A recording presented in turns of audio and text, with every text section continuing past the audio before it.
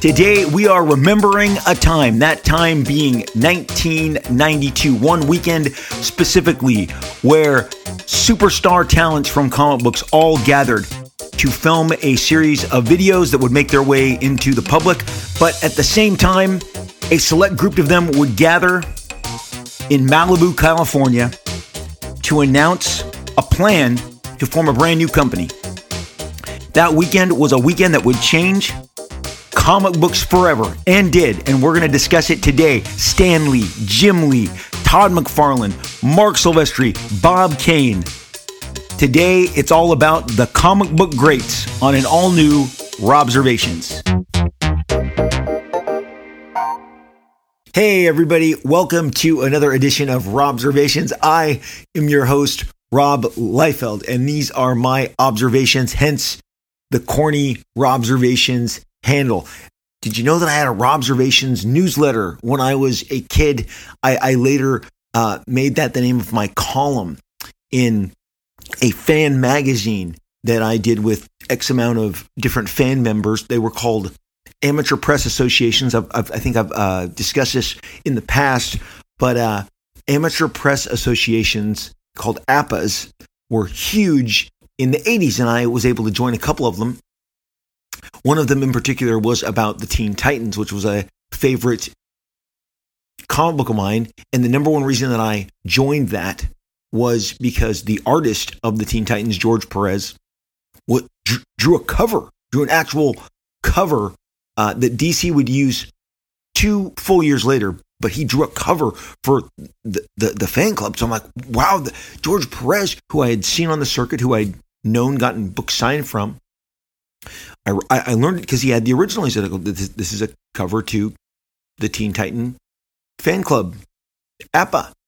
And in an APA, in an amateur press association, everybody is responsible for printing out X amount of pages of their association. If there's 65 members, there's going to be 65 copies. Whatever you write and draw, you have to make on your own dime 65 copies. This is, kids listening to this, you're like, what archaic caveman technology is this? Well, it is archaic caveman technology because it was all Xerox machines going to the copy shop. I didn't say coffee shop. I said copy shop, the copier place where you then would put in your order. They weren't cheap, especially when you were doing artwork and you decided, well, I'm going to try and raise the bar here and I'll color all 65 of this one shot so that everybody gets a colored copy. And I did that with my brand new Prismacolor markers. But again, the expenses piled on. But if you wanted to contribute, you had to send in your own amount of pages to a central mailer. And that central mailer would then collate, put everything together, and everyone would get their copy in the mail. I still have my APAs. They're still just really warm and near and dear to my heart. It was in my junior and senior year of high school that I got into this. So it was my first real embracing of fandom. But along the way, I did newsletters giving my observations on comic books, and it was called Robservations. So then later on, the magazine that I have been reading to you for the last several months, Entertainment Retailing, from Wizard, I did a editorial column called Robservations. There's my ridiculous 90s picture with, I think I have a hat on, and it's Robservations. And I was giving observations of the industry as it was unfolding from my seat as the owner of Extreme Studios and an officer of the Image Comics Company.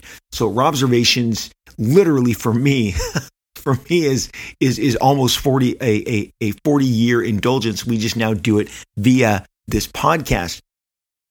This podcast was born out of absolute loneliness and desperation in the spring, a couple months into the pandemic.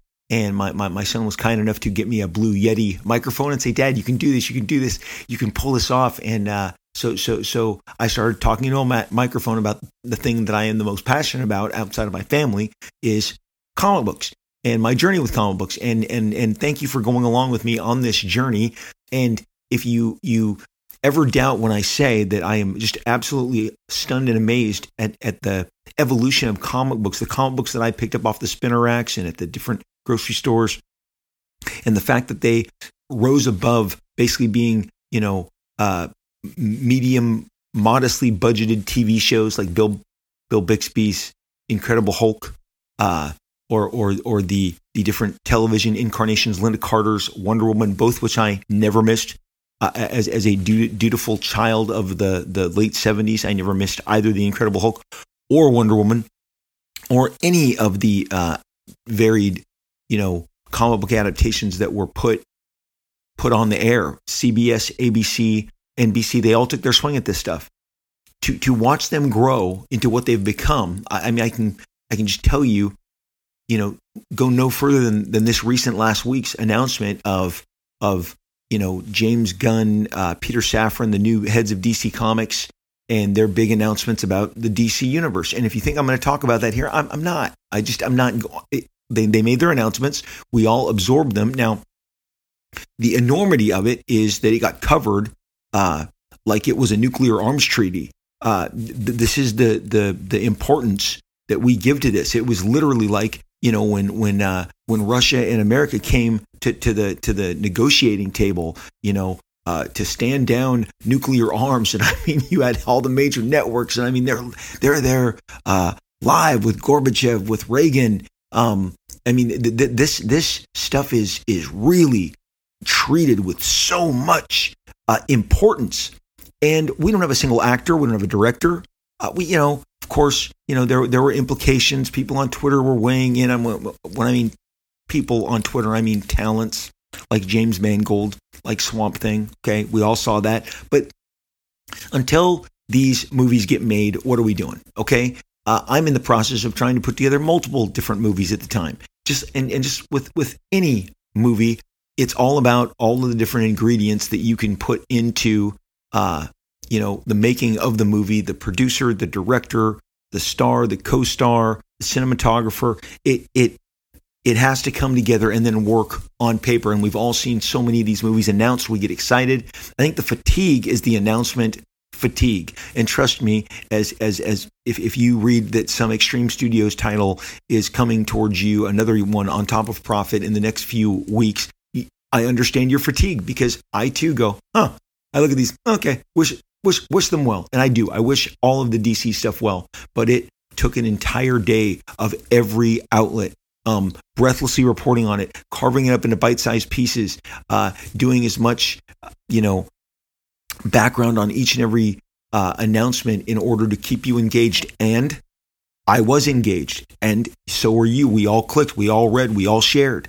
That's the enormity. This was not something that was commonplace when I was growing up, because again, you didn't. Maybe you got one network that took a flyer on a Wonder Woman show. I mean, you got to remember, Wonder Woman was passed between networks. It didn't even finish its run out on the network that it started on. It's like the third season. I believe it was an ABC show, if memory serves, and this is if memory serves. And then I think it went to NBC or CBS. So I'm covering my tracks. It started at ABC and it went somewhere else to finish its third season. We see that nowadays. Something get canceled, people run around and they want somebody else to pick it up. But the enormity of these announcements is commonplace to us now, only because we have given, how much box office? Is it $20 billion worth of box office we've given to Marvel films? Is it less than that? Is it $15 billion? I mean, when you have, off the top of my head, 5 of these movies are in the $2 billion-ish range, and then you just go, wow, is it really that much? Is it, somebody with a calculator right now is working it out, but the bottom line is those numbers begin with B, billions. And so now DC has got James Gunn. They have their slate, and we'll see how it comes together. We have to see how it comes together, because anything less than watching the final product is not gonna satisfy. And again, having been part of, let's say, the Deadpool process, I can tell you up to the last minute in February of 2016, there was uncertainty. Is this movie going to work? No matter what test screenings we had attended and how carefully cultivated everyone in that test screening was, and the positive marks and the high 90s that we received, there was still incredible trepidation from the studio that the movie was not going to perform. Then boom, overperformed. What was it? $156 million over the Valentine's Day weekend and blew past expectations. You really don't know. Everybody on the flip side expected Henry Cavill's Man of Steel with the pedigree that it had, with Zack Snyder, who was a huge hit maker. Go back to 2013, pre anything hashtag Snyderverse, and Zack Snyder was a premier filmmaker in the at every studio in Hollywood, and having Christopher Nolan on board, shaping it, producing it, contributing, it was a big deal. It had a lot of pedigree. It had a lot of excitement, and then it didn't do Avengers numbers. And that's really what it came down to. And for some people, he was mean Superman. And you could see that referenced in the James Gunn announcement without even saying it. He kept telling you that this is a kind and courteous Superman. So we get it. We want to move as far apart from that raging third act Superman battling, trying to save Earth at all costs against a raging lunatic named Zod, when in fact Cavill was playing a version of Superboy. I mean, he really had just become Superman, but because that movie didn't perform to the expectations, the flip of Deadpool, Deadpool, low expectations, will it arrive? To Man of Steel, this is gonna work. Oh my gosh, we didn't make as much as the Avengers did a year before, or a fraction of what they wanted, because those were the expectations. So yeah, Robservations has been along for the ride for a long time. The kid who was doing that newsletter, reviewing comic books, didn't have a whole lot of media. Didn't have a whole lot of media to review.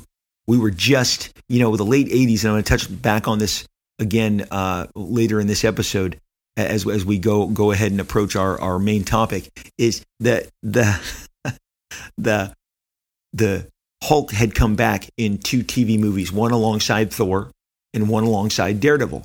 And they did really well. The ratings justified, the Thor one doing the Daredevil one, and people dug it. And they got pretty big numbers for their day, especially for, network ratings at the time. That is the best we were getting, or something syndicated. We weren't getting these multi-$100 million budgeted, productions. And we certainly weren't stopping the entire world to report on a film slate, because that's what it was. It was a film slate. And you're like, but well, Rob, Kevin Feige started doing the film slate thing in 2014. He did, but he had a successful first act of his universe behind him and was telling you, this is where we're going to take you next. We have, nothing so far except for James Gunn is writing Superman, and possibly, some other filmmakers stalking some of the other titles, but it stopped the world. It was the biggest deal. Those sites got record traffic and record hits in the anticipation of what is coming in regards to these film and TV projects with the new DC regime. So if you can believe it, and I'm not sure I can, but Image Comics is 31 years old within about 24 hours of me recording this. And whenever that anniversary has happened, on the 10 year, on the 12 year, on the 15th, on the 20th, 25th, 30th, now 31st, a picture gets passed around. A picture that finds myself and Jim Lee and Mark Silvestri and Todd McFarlane and Eric Larson and Mark Silvestri, right? We're all slumping together. And then someone always believes, errantly, that someone always believes that the part of Whilce Portacio is being played by a gentleman named Hank Knowles. Hank was a friend of mine who I met through those aforementioned APAs. I met Hank at Titan Talk. Hank started his own APA called YAPA, Young Heroes APA. So I met Hank through 2 APAs. We became comic book friends. He lived 20 minutes from where I'm recording this podcast from, and he became my go-to number 1 nerd buddy, comic book nerd buddy. We were comic book crazy, and our times together discussing comics circa 1985, 86, 87 was some of the most exciting times. we stayed tight. We went and saw the opening night of like Lethal Weapon. That puts us probably in 1987, 1988. We would see movies on the weekend. He'd come to Orange County. I would go to Corona, where he was living at the time. He was one of the people who interviewed us on this day and participated in this gathering of Erik Larson, myself, Todd McFarlane, Marc Silvestri, Jim Lee, and Jim Valentino in this photo that I'm referencing. He is mistakenly identified as Whilce Portacio, hilariously, I might add, over the years. It cracks me up as if like, why do we suddenly think that that's Whilce Portacio? I can't even kind of muster the entire like process that goes into just going and Whilce Portacio. People do it all the time, and Whilce Portacio, and it's not it's not Whilce. Obviously, this is still tickling me, but also tickling me is how absolutely horrendous each and every one of us look in this photo, except for Marc Silvestri and Jim Lee, who Marc looks like he's going to the club, and I can assure you, Marc is not going to the club in this picture. Marc is it's about noon. This is about noon, 12 noon lunchtime. So the club is the club is a good 10 to 9 hours away from being open for Marc to go and club with his beautiful girlfriend at the time. But Marc was a man about town. This is the Marc Silvestri that had the silver Porsche. And this is his house. We are standing in his house in Malibu, and we're going to get to that house in Malibu in a minute. And yes, did the artist of the X-Men do so well on royalties that he was able to afford a beachfront house in Malibu? Whether he owned it or rented it, I don't know. I don't care. I didn't ask. But Marc's Malibu house was the stuff of legends, as was his silver Porsche. He was marketed as the most badass, richest, most well-to-do guy in the comic book business, especially at this time.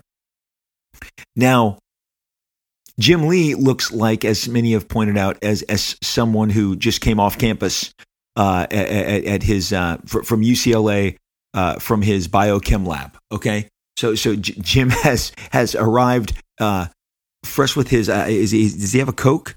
Does he have a Mr. Pibb? Is that a Dr. Pepper? I can't tell. But Jim looks like he came from his biochem lab at UCLA to join us. The rest of us are frumpy as all get out. I am full in creepy greasy locks with my hat backwards with t-shirt and shorts. Erik Larson is staring off for a photographer that is obviously way to the right of this picture. He is, he's in a frumpy shirt. Todd McFarlane is in a frumpy shirt and a frumpy jean jacket, but maybe trying to give my greasy hair a run for the money, but losing terribly. And then Jim Valentino is also, I would say, in the frumpy dress club. I would give the most frumpy in this picture to myself. Number 1, number 2, Valentino, number 3, Todd McFarlane, number 4, Erik Larson. And then, of course, we have our, very well-to-do, about to go to the club, Marc Silvestri, and Chem Lab student Jim Lee. Also in the picture is Hank Canals, who is, kind of in the middle of the frump factor. It certainly can't raise to the heights of Jim and Marc's well-kempt appearance. But again, he is not Whilce Portacio. Hank did part of the interview of this and is in the photo, and to this day is misrepresented as Whilce Portacio. But again, Marc Silvestri, this house that we go meet to, I'm going to tell you all about it today. This picture is passed around every 30 now for 31 years straight, and I figured you should get some background. And the background on this picture lies in the fact that we were all coming from the comic book greats Staber Home Video Productions. Now, I have my Staber Home Video Rob Liefeld epic, Stan Lee interview right here on my shelf next to me. I have my original juicy copy. I was so excited when I got actual copies of this. You may have seen these. They're on YouTube. It's Stan Lee invites you to visit the comic book greats. This one with Rob Liefeld, Staber home video. Let's go ahead and read the back of mine. Comic books have never ever been more popular, whether read for fun or collected for financial promise. Look at that. For financial promise, we're putting it right on the back of the video. And you wonder where Wizard got it from. The comic book renaissance of the mid-'80s has yet to slow down. Hosted by Stan Lee, the man who created many of comicdom's most popular and celebrated heroes, The Comic Book Greats Volume 2 presents Rob Liefeld in this behind-the-scenes glimpse of the 20-year-old illustrator who has turned the comic book industry inside out with his exciting new characters. Right before your eyes, you will witness a new comic book hero created, Die Hard, as Rob shares pointers on illustration, layout, and design. And then it's got all of these credits on the back. Most importantly is Paul Burke, executive producer. Paul Burke owned Staber, or had a controlling interest in Staber home video. He came to my office a few months prior to this. Because what I'm telling you is, this is all going down January 28th, January 29th, 30th, 31st, and February 1st.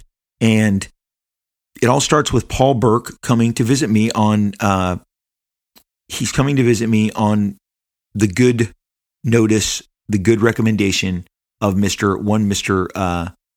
Todd McFarlane. And so he comes and is telling us that he wants to do these videos. He wants to focus on the hottest names in comics. And when he told me that he was going to call it Comic Book Greats, I said, to me, that means a whole bunch of other guys. That means Frank Miller. That means Walt Simonson. If you've listened to my podcast, you know who I hold in regard and I believe are the comic book greats. He said, no, Rob, I got it. We're going to interview some of the older guard. But Rob, you and Todd and Jim are moving the needle. You guys have the top books. You're at the top of the charts. You outsell everybody. It would be foolish for us not to enter into this pact with you. And so I said, well, okay. I mean, there's no arguing that if it is of the now, that we are viable candidates. And so he said, we're going to do this. This is the weekend we're going to do this. We're going to start shooting these on a Thursday, on a Saturday, on a Friday and a Saturday, and we're going to get you guys done first. And then he said, and do you mind that we're going to have Stan Lee as the host? And here's where I think the most interesting part of this entire weekend still lay.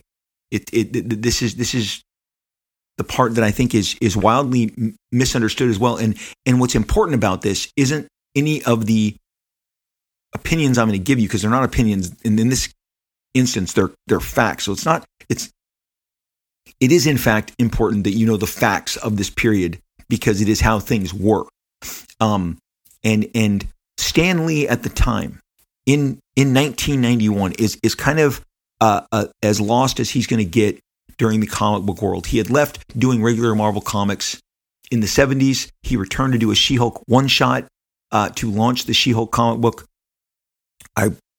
Those ads were great, full page house ads in every comic to let you know that She-Hulk was coming. I remember pulling it off the stands, drawn by John Buscema. I mean, you got two of Marvel's big guns giving you this brand new character, a spinoff of the beloved Hulk, She-Hulk. And now, obviously, we're living in a post She-Hulk television streaming Disney Plus world. And but that was kind of like Stan's last significant, and he kind of came back and did that as like in an ambassador role. Like, we need Stan Lee's name to marquee this. And again, Stan was at this time in Hollywood, really pushing all of the Saturday morning cartoons that were coming out in the 80s. The Fantastic Four on NBC. They had a Thing solo. Yes, the Thing had a solo cartoon. It was a kid who had a ring and he twisted it and all the rocks came on his body. This was post the Fantastic Four cartoon. If you're like, Rob, I've never heard of this, I don't know what you're talking about, go ahead. It's on YouTube. Google it. The Thing had his own cartoon. Spider-Man and His Amazing Friends. This is all the stuff that Stan had been pushing in the early 80s. Spider-Woman had her own cartoon on the ABC network on Saturday mornings. I was so excited. That is also, I believe, almost all of those episodes are available on YouTube if you choose to track them down and look at them. So following that and the downturn of the live action stuff, which really kind of by 1980 whenever the Incredible Hulk originally wrapped up, that was over. Then there's the NBC movies that I spoke of, which 2-hour movies, made for TV movies, which put Lou Ferrigno, Bill Bixby back as the Hulk alongside Thor, and then another one alongside Daredevil. And those were exciting, but those were, ultimately one-offs, movie of the weeks. Didn't give Stan a whole lot of stuff to do. The X-Men animated series was still a couple of years away from happening. Maybe behind the scenes they were assembling at the time, but it wasn't on the air. Marvel's media representation at this time was at an all-time low. Stan's stock was nowhere near the Stan Lee that you remember in the last decade prior to him passing.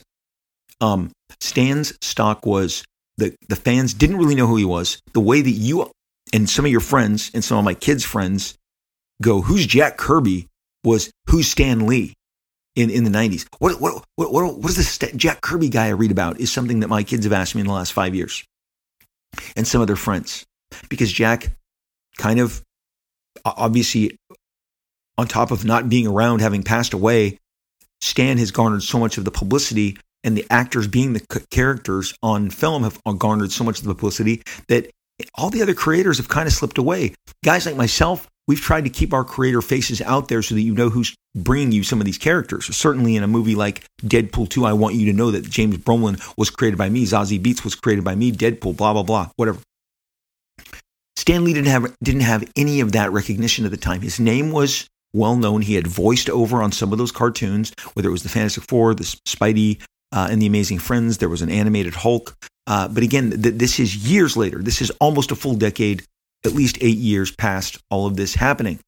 And he is out here still trying to make things happen in regards to what's going on with Marvel. But Marvel is also now, helmed by an all-new management team. It's helmed by an all-new executive branch that's running it. It's owned by Ron Perlman, who was owning Revlon at the time. And Revlon in the late 80s, early 90s was a mega hot brand featuring some of the biggest stars, certainly the biggest supermodels. As a child of the 80s and the 90s and having my MTV never turn off, Revlon was all over the place. He took his Revlon fortune, invested it into Marvel, and was trying to heighten them and bring their awareness, make it bigger in terms of a financial institution. I'm talking about Marvel here, and having better representation on Wall Street.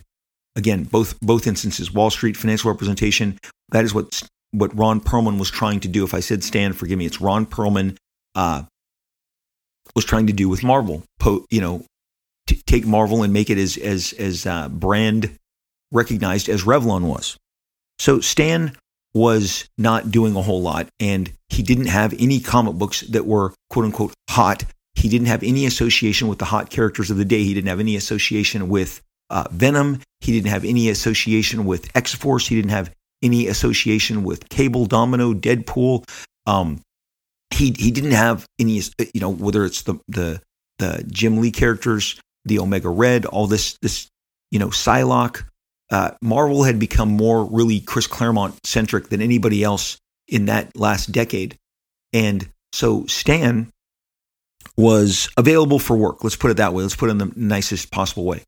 And he turned out to be the perfect, because Stan hadn't lost his place with us, the people who did him. We fondly remembered him and knew him as the godfather of comic books. And if you ever have any questions about how I absolutely 100% see Stan Lee and his place in the comic book pantheon, please go listen to some of my dedicated Stan Lee podcasts. I give you a very, very specific way that I believe he should be seen in a very successful light, in a very positive light, but it's maybe not the way that others see him. And certainly there is an anti-Stan sentiment, and there's really nasty books that were released, but I believe he should be held in a positive regard. And he certainly, as the godfather, and most importantly, and especially for these videos, the spokesperson for comic books, it fit perfectly. But I'm going to tell you, and I'm going to give you a stark contrast before I land this plane completely and segue into these videos, and then that picture and that Image Comics moment. In about 2007, the man who would eventually manage Stan Lee, and again, this is just for you to understand, and this is kind of the beginnings of the Stan Lee that you now understand and became this global rock star with all these cameos, because it comes down to management. The guy who would manage Stan Lee had seen me at a local convention and had asked to meet me in Orange County because he knew that I lived in Orange County and he lived in Orange County, and he wanted to come out, and he said to me, I want to buy a lot of your art. And in original art circles, a lot of your art means, hey, I want to spend, and as artists, we always subsidize our income with selling our artwork because we can't possibly hold on to all this stuff, right? I met the man who would be Stan's manager at the Starbucks on the corner of State College and Brea Boulevard, and Imperial Highway and Brea Boulevard. And that coffee shop, that Starbucks is still there. We had a corner coffee table, and he met me right on time. I had brought the allotment of the pages that he wanted me to bring, which were almost 100% from the Onslaught Reborn miniseries that I had just wrapped over with Marvel. And he wanted splash pages, double splash pages. He looked over it all. He selected about 6 or 7 pages. He paid me. We talked about comics. Obviously, I had seen this guy on the circuit. He had become more familiar to me. But as we're ending and he's sipping his coffee, he says, hey, I want you to know something. I'm going to be taking over managing Stan Lee.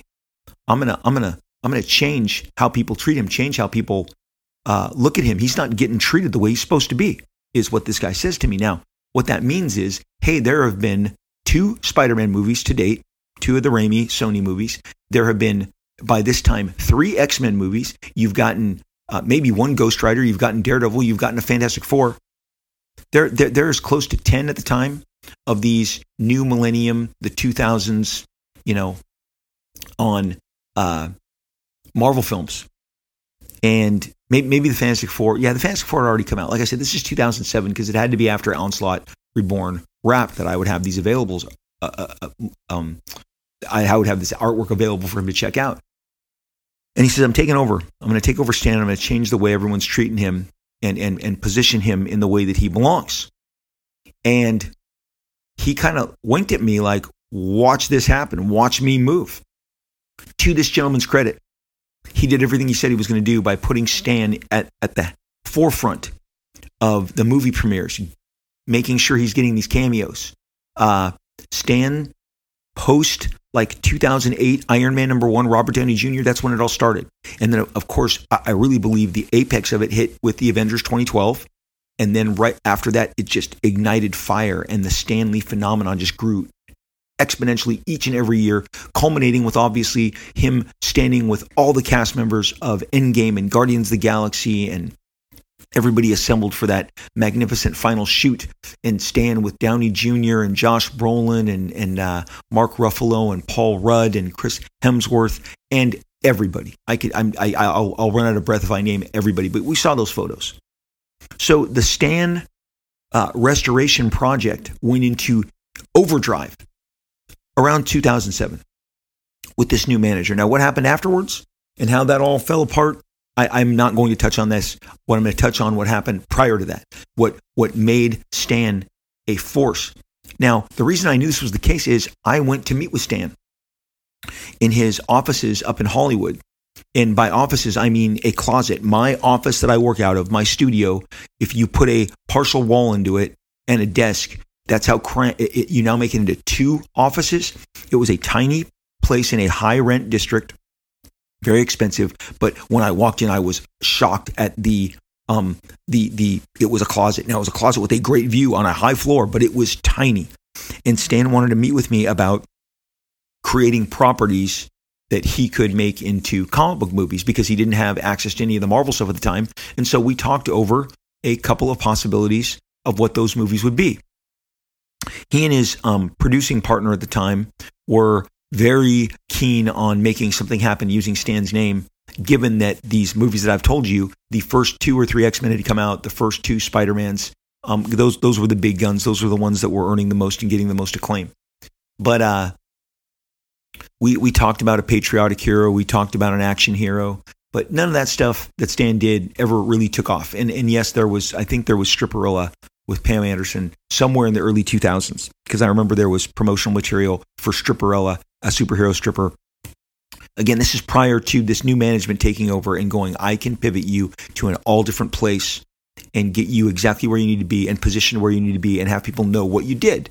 And they did that, and it succeeded. But that Stan Lee certainly is not the Stan Lee that we sat down to interview with at the Staber home videos. And I'm glad you look back at those with such favor and with such excitement. And you should, because they were fun. And we had respect for Stan as the godfather. But the fact that he is the host of these, because sometimes people go, oh, they're so lucky they were on Stan Lee's show. No, we had to approve him. Everyone had to come to a unanimous kind of approval that we were okay, because, Todd's name and Rob's name and Jim Lee's name are the big names on the video boxes. Stan was kind of doing hosting duties where you see some stars, later in life, they host game shows. And this was that period for Stan. That weekend, sitting down and doing all of these videos, all these videos were done in the Valley, up in the Valley, Sherman Oaks area of Los Angeles. I knew because I made the hour drive for 2 of those days. Staber had provided hotels for us, but I had stuff to do, deadlines to meet, people to hang out with back in Orange County. It was a very, exciting period for me at this point in time. X-Force 4, 5 is the stuff. 4, 5, 6 are the books that I'm completing. And I have already began work on Youngblood, and Image Comics behind the scenes is already being put together very quickly. We figured these videos would be great. We couldn't use any Marvel artwork on any of them. That's why one of the Berserkers is on the cover of mine. Todd's Spawn is on the cover of his. Jim's, Spartan is on the cover of his. We all use characters that we would eventually be using in Image Comics as the covers of these boxes, because obviously we didn't have access to Spider-Man, Cable, Deadpool, Wolverine. But it was a fun 3-day shoot. And of course, Todd went first. I went second. Jim went third. We did our group one. Todd and I did our jam one. They had other people that they were shooting on Saturday. Our commitment to this was wrapped up as they continued to shoot that weekend with George Perez. I believe there was it at that time Romita Sr. and Romita Jr. I'm not sure if they were another time, but I remember George because we were able to meet with George the night before. We had that picture that you see all the time. We met with George Perez and kind of told him what we were doing. He had the opportunity to jump on board, and we gauged his interest, even though he represented a generation before. George was not in any way, shape, or form interested. George was happy with where he was going with his career at that time, wished us well, thought we were all entertaining, had met all of us as fans. He met Jim Lee as a fan, Rob Liefeld as a fan, Todd McFarlane as a fan. But so George was around. He was in the area, had come in to do his Staber home video. Again, getting ours out of the way on Thursday and Friday is what set the table for us to all gather and eventually go to Mark Silvestri's Malibu home. But I think I've mentioned before on the Staber home video front, and I enjoy watching them because they really are snapshots. And here's the great thing. There wasn't a terrific budget for these. All of this is one take. All of this is one take. There is the production values are good for the time, but again, it wasn't like, okay, let's redo this again, let's shoot this again, let's light this again. It was kind of like we were. I didn't have a pre-interview with Stan. Stan knew me from different conventions and different appearances, but we didn't do like a pre-run through. There just wasn't the time, so it was like lights, camera, action, go. So that nervous, jittery Rob Liefeld, and honestly, in some instances, that nervous, jittery Stan Lee is what you got. And I've heard over the years how much you guys enjoy these videos, and I'm so glad you do, because again, I would have put some pants on. Old Rob would have told young Rob, what are you doing in shorts? But you couldn't tell young Rob to wear pants. He was a shorts guy 24/7. He owned the fact that he worked out of his own studio, owned his own, lifestyle, and wanted to wear t-shirts and shorts 24/7, and no one was going to tell him no. Much the same way I think that we see Kevin Smith wear that jersey all the time, or whatever the Kevin Smith look that he has, and I believe still maintains to this day. I had my t-shirt and shorts, and sometimes hat on backwards look, and not for the better. I look at the pants that my fellow Image founders are wearing, and I feel like I should have been wearing pants as well. Bare leg, not a good idea. It took me until about a decade ago. You'll notice now I wear jeans because shorts don't look good in photos, people. And when you're getting thousands of photos taken, you are reminded very quickly, put some pants on. Put some damn pants on, Liefeld. But maybe we could have also showered that day, as I look and see that Valentino and Todd and myself are a little unkempt, maybe slightly greasy. Well, so that Saturday, getting there, is following these Stay Home videos, which were a blast. And again, I've mentioned, I think once before, that we would all huddle and watch other interviews. And the one that was the most tension-filled was the one with the Batman creator, Bob Kane. And I understand they've changed his credits over time, whatever. At that time, in that time and place, he was the Batman creator. And it's funny, Todd didn't have any beef with him either, even though Bob Kane had openly, randomly swiped a Todd McFarlane drawing that he kept passing off as his own. It was that favorite. It was from Todd's brief stint on Batman Year 2, and Bob Kane had taken that drawing and redrawn it and passed it around to all the media. And Todd has covered this in other interviews, how he and his family were pissed off and incensed that Bob Kane was passing this around. But to Todd's credit, he didn't confront him that day. It wasn't the time. It wasn't the place. Bob Kane, just this is an aside, talks like Snagglepuss. There's a cartoon character named Snagglepuss. Some of you may know of him. I'm going to attempt to do a rough Snagglepuss, but Snagglepuss kind of talks like this. It's Snagglepuss, and he has this certain way that he speaks. And Bob Kane talks like Snagglepuss, and he and Stan do this interview, and we all sat in the back room behind the curtain and listened, and we were aghast because he is so rude to Stan on his video. You can see it to this day. Oh, you wish you was as successful as I was, Stan. Maybe someday it'll happen for you, Stan, but you wish you was as successful. You wish you was as successful as Bob, as me. And behind the scenes, even more pompous, even more kind of rude and arrogant, and it was uncomfortable. And Stan handled himself with 100% class. And it's interesting knowing that what would come down 20 years later for Stan, that Bob could not any longer make that, you wish you was me. No, Stan got his own due, and maybe you wish you was Stan. But that was our entertainment behind the scenes at Stay Home Video after we had wrapped our own videos. And again, remember, Todd and I did an Overkill joint video. We did our separate videos, and then we did a video with Jim and Will Spartaccio about creating comics. So they had us booked for 48 hours, and then they started filling the other slots. And again, the one that we were able to watch behind the scenes, and I'm not going to lie to you, Todd and I are cracking up. You know how you have to be quiet while someone films. While we heard Snagglepuss talking to Stan, oh, Stan, Batman, he's the number one. You wish you was me, Stan. We were cracking up. We had to cover our mouths to not make too much noise. But Todd and I, in our little director chair seats, it's back in the makeup room, which was separated by a curtain. We just had to be quiet because what was going on was so ridiculously absurd.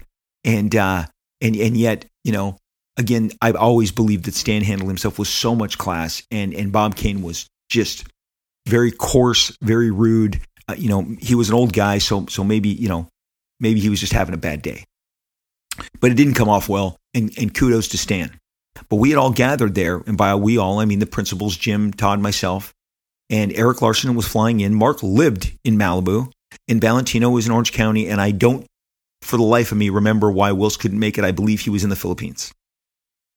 But we had this press day set for our first joint interview, as all of us, at Mark's Malibu home, and it worked the best to do it in this fashion because we would all be assembled already, in the San Fernando Valley.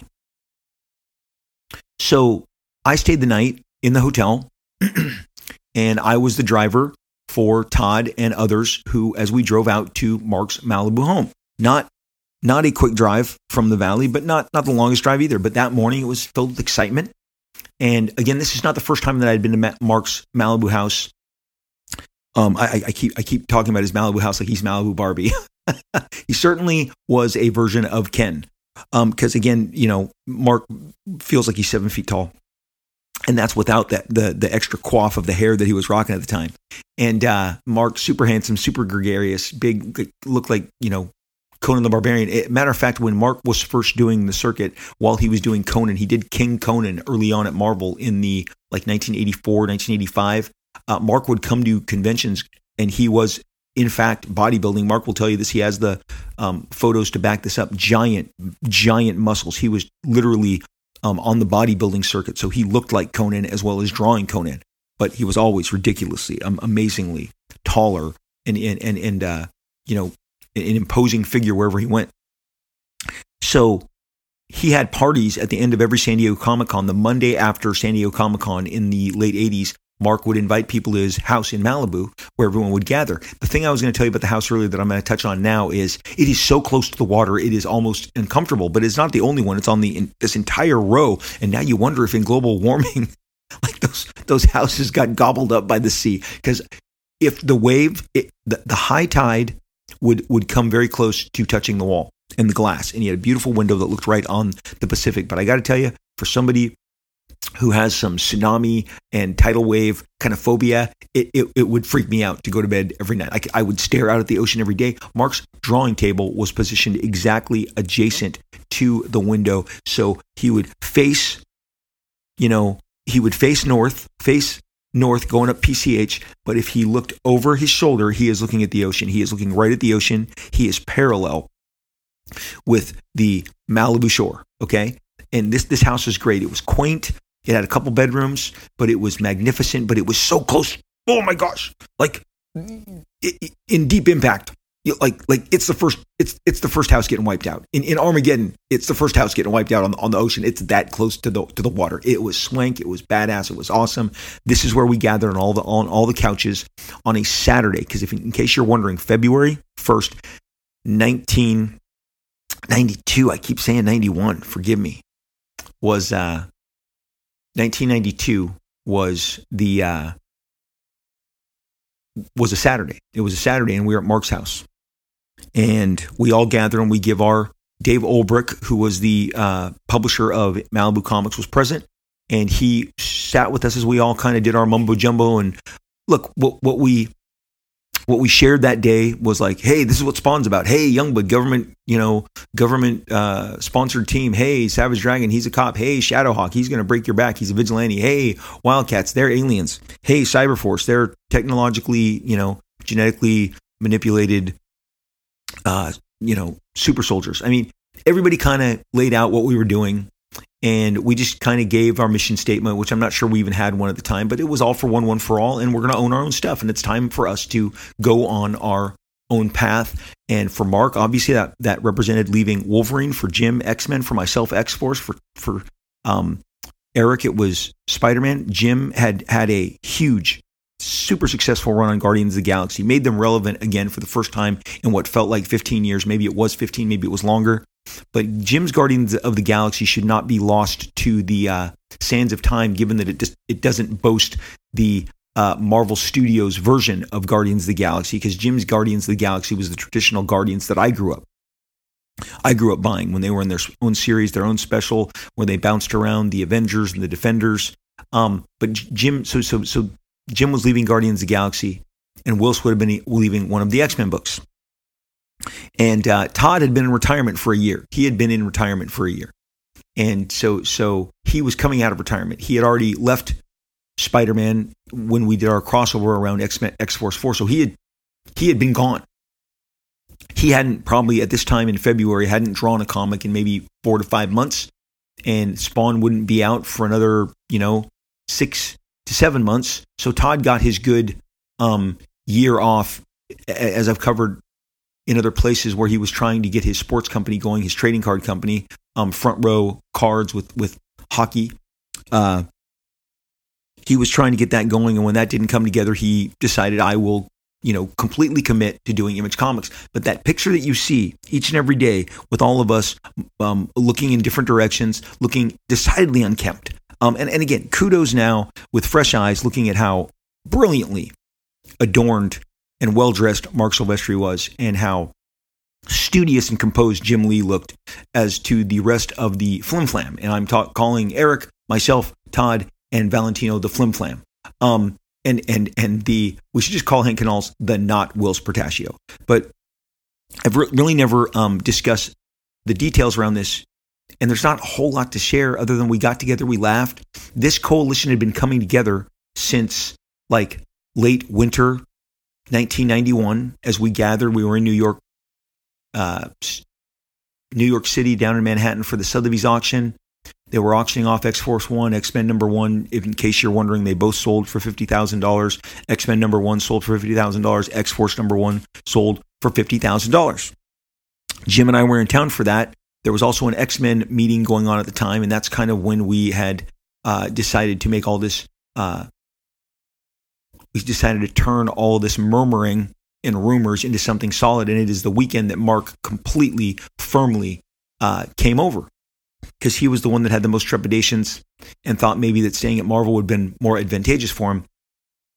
And the reason Todd and Mark have always been so close is that Todd turned him. I mean, the way a vampire turns another is how Todd turned Mark Silvestri. He stuck his fangs in him and turned him. And now, whether it's True Blood or Dracula, Bram Stoker or otherwise, kind of Mark is a result of Todd's vampire wizardry and turning him, because Mark was literally not going to come along with us. So, Mark, I remember very specifically when he said, I'm in, and he was excited, and the possibilities seemed endless. And so we had been together, we had done calls, we had done dinners, we had done, gatherings, but this was our official coming out to the press. They would have a press release, they'd have a picture of us, they could tell everybody what Image Comics was, and that was the purpose of this Malibu opportunity. And could we have gotten together under certain circumstances? We could have,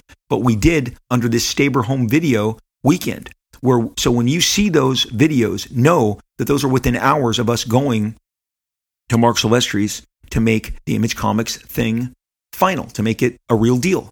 And so when you see that photo, as I have to look at that photo each and every year, now you know kind of what went into it. When it was done, we the reporter, the articles were agreed to be produced, and then we went out and we had a great lunch, and we all drove to a local restaurant and had French fries and burgers and sodas and just laughed. And what we were talking about at the time was just our shared camaraderie, what we've been through, how the comics industry had changed, and the excitement for what was to come. Because as we've all said, none of us saw Image Comics coming. And Image Comics succeeded because of you. You showed up, you bought the books, you were excited by us, and we could not have been more thrilled, because it exceeded all of our wildest expectations and imaginations. Again, when Paul Liefeld, my dad, came to me lovingly, said, "Son, you're 23 years old, you're making millions of dollars from X-Force. Can you tell me why you're leaving this very lucrative gig that you have?" And then I just said, "Dad, I just want to control and own the characters that I'm going to create from here on out, and be able to decide their fates. If I want to make bad decisions with them, I want to be able to make bad decisions. If I want to make good decisions, I want to make good decisions, but they'll be mine. I won't be getting a percentage like I did in this deal that I, cut with Marvel in the 90s, where I get, a percentage of every character. It'll be me having the controlling interest."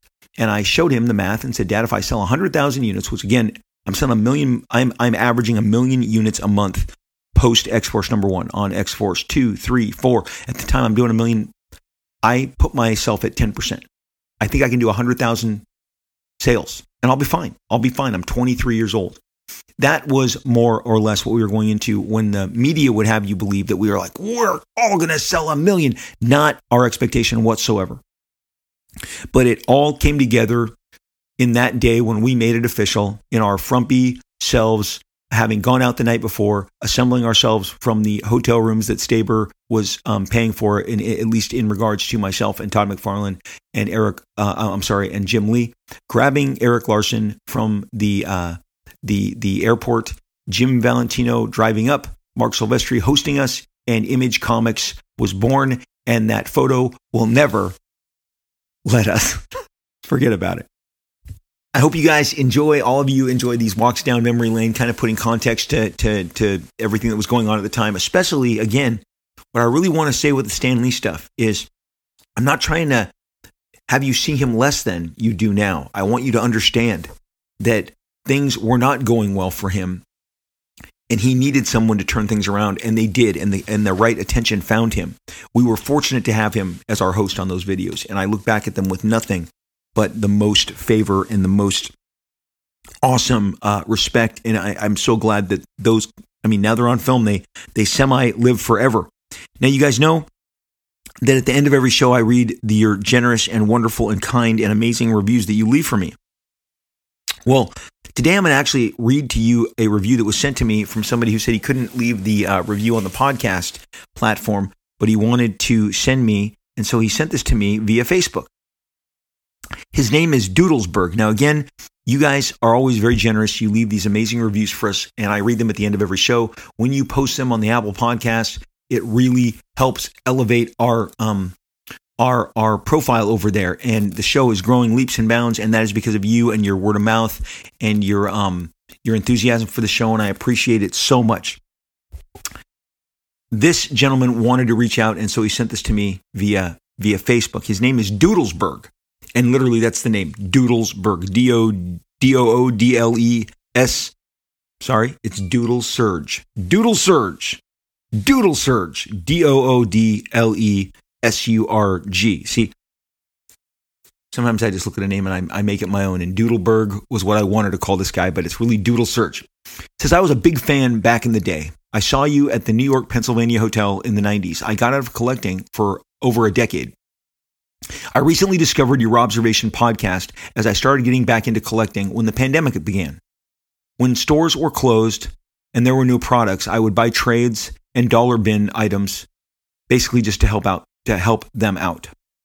But as I read these comics, it rekindled my love for the medium. I started buying up new stuff again over the past 2 years. I also went back and bought back issues from the Bronze Age, mostly based on my favorite artists. I discovered your podcast, and I am listening from the very beginning. I am so excited about comics again. Hearing your take on the history, artists, behind the scenes is so entertaining and insightful. I have a real hunger to go back and get things that I never would have considered. Logan's Run, the Micronauts, etc. Thank you so much for what you're doing for the medium and the fans. Doodles Search. Hey, each and every one of these reminds me why I sit and talk into this mic and hopefully, I don't bore you into the ground. But I am so thrilled to talk comics with you and keep comics at the center of the conversation. Again, I can tell you, hey man, look, the world, turned on its heel while a film slate from Warner Brothers was announced. But I don't really want to sit and talk about this because I already know that you're hearing that from so many other bloggers who are booting up like 10 seconds after the announcement comes. They've already got their pre-recorded videos and they want to tell you why this choice is iffy and why this one probably is the best choice of all and why this one may not come together. That's just not going to be me. So thank you for realizing that's not our show. That's not what we do. I do appreciate so very much that you guys have taken this walk on Robservation on Robservations with me. And I just can't tell you how much I appreciate you. And for so often when I'd go to the store signings and the conventions, which I haven't done in about 6 months, so many of you tell me how much you enjoy the show. And I'm always floored. It's really a new situation for me because I'm like, oh yeah, I forgot to do a podcast. I think they're going to talk about comic books, but the podcast is the stuff that has become kind of the conversation. And on the Whatnot live feeds that I do, which I'll talk about in a minute, on the Whatnot app, you guys are always there, and you're so kind about the Robservations podcast, and many of you have said you found the Whatnot from this podcast, and then I try and send some of you Whatnot people over here to the podcast. So all around, thank you again for listening each and every week. I appreciate it so much. You guys know that I am all over social media. I am on Twitter. I have my long name on Twitter. It's at Robert Liefeld, RobertLiefeld. Guy, I can't even spell. I don't know that I spelled that right. RobertLiefeld. Yes, that is at Robert Liefeld on Twitter. I have a blue check, which, come on, I'm not sure it amounts to anything, but it tells you it's really me. It's a verification that counts. It still counts when it stops counting. I'll tell you, it doesn't mean I'm special. It means I'm real. That's how I look at it, because there's imposters. Why do you think I don't have the Rob Liefeld account? Another guy took it. So on Twitter, I am Robert Liefeld. I love talking to you, hearing your voices over on Twitter, your messages, your DMs, your mentions, your opinions. Thank you for chatting it up with me over on Twitter. I am always over there at Robert Liefeld. On Instagram, you can watch my kind of random photo dump of my life with my pictures, my what I'm eating, what I'm doing with my family, my wife, what I'm drawing, what's on my table. Instagram, I am at Rob Liefeld. I'd love for you to join me over there. I have a lot of fun on Instagram. I think it's probably my favorite of all the social media apps. So on Instagram, I am at Rob Liefeld. Find me there. I am looking forward to seeing you. There's an app called Whatnot. I just mentioned it. Whatnot is a state-of-the-art, brand new, in the last couple of years, collectible app. If you want manga, anime, trading cards, sports cards, if you want sports memorabilia, If you want, I mean, they even have Rolex watches now. But in my department, it's comic books, toys, Funko Pops, and original art. I am Rob Liefeld. Follow me on Whatnot. Download the app. Follow me. I go live right now. We're doing it roughly two shows a week. They're generally on Wednesdays and Saturdays. But if you follow me, you'll get a notification that I'm going to have a show. I have exclusive variant covers that I've done with Whatnot, and there are more on the way. I've done a Deadpool and New Mutants, a Brigade, and a Spider-Man. Really fun variants that we've done over on Whatnot that you can only get from me on the platform. And we do all sorts of different customization signings. What is a drop shadow chisel? What is a blood splatter chisel? And what is an outline chisel? We just introduced the outline chisel. Anyway, I have fun signing, again, Funko Pops, toys, comic books, random, some from the 90s, from the 80s, from the 2000s. We always bring try and bring a great variety of stuff. And of course, there's original art sketches. Join me on Whatnot. Jump on one of my feeds. I am literally talking to you straight into the camera for 3 to 4 hours. It is a complete goofy version of me. Sometimes I may be a little more tired than others, but I am talking to you and droning on nonetheless. Some of you believe it is a progression of this podcast. I think if we want to call it that, it's maybe a little sloppier version of this podcast, but at least I'm looking right at you and I am talking to you as I share all my comics, toys, and pops with you. So follow me over on Whatnot. Love to see you during one of our live streams. On Facebook, we have a group. It's called Rob Liefeld, Marvel, Extreme, and Beyond. It's growing leaps and bounds. We'd love to have you. Myself or Terry Sala, S-A-L-A. We are the only two administrators, moderators that will click people through to the group where we talk about all things comic books, mostly stuff that I've created and or worked on. But if you like the podcast, I think you'll have a fun time over there. It's another extension of this. Please join us. Rob Liefeld, Marvel, Extreme, and Beyond is the name of the group. You will know you're in the right place when myself or Terry Sala click you through. So that's how you know. So please join us over there. We love seeing you. We love seeing your faces and hearing your expressions and your opinions, and we love sharing. We have art contests. It's so fun. Join us over there. Rob Liefeld, Marvel, Extreme, and Beyond. It is the time of the show when I encourage you to take a break, especially if you're listening to this as you're going into the weekend.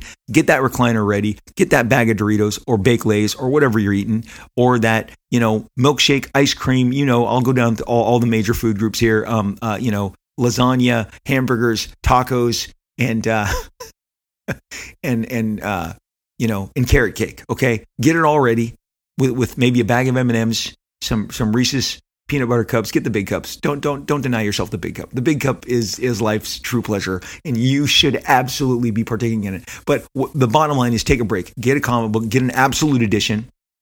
Be like me and tell my kids, you can't read my Authority Absolute Edition. That's for Dad. That's the collector's edition. And then make them watch you read it on your recliner with your bag of chips, okay? To really flex that this is how I'm reclining and I'm adjusting and I am rebooting, because we all need to reboot and we need to take some time off. And I am rooting for you to get some free time that you can just read a comic, watch a great show, listen to great music, eat some fun food. It's a cheat day on every front. Just make sure that some sort of comic book material, sci-fi, fantasy is included, and that'll give it that extra kick. Thank you once again for listening to me. As always, I appreciate you so much, and please swing back around, because I'm going to be here, and we will most definitely, positively, inevitably talk again real soon.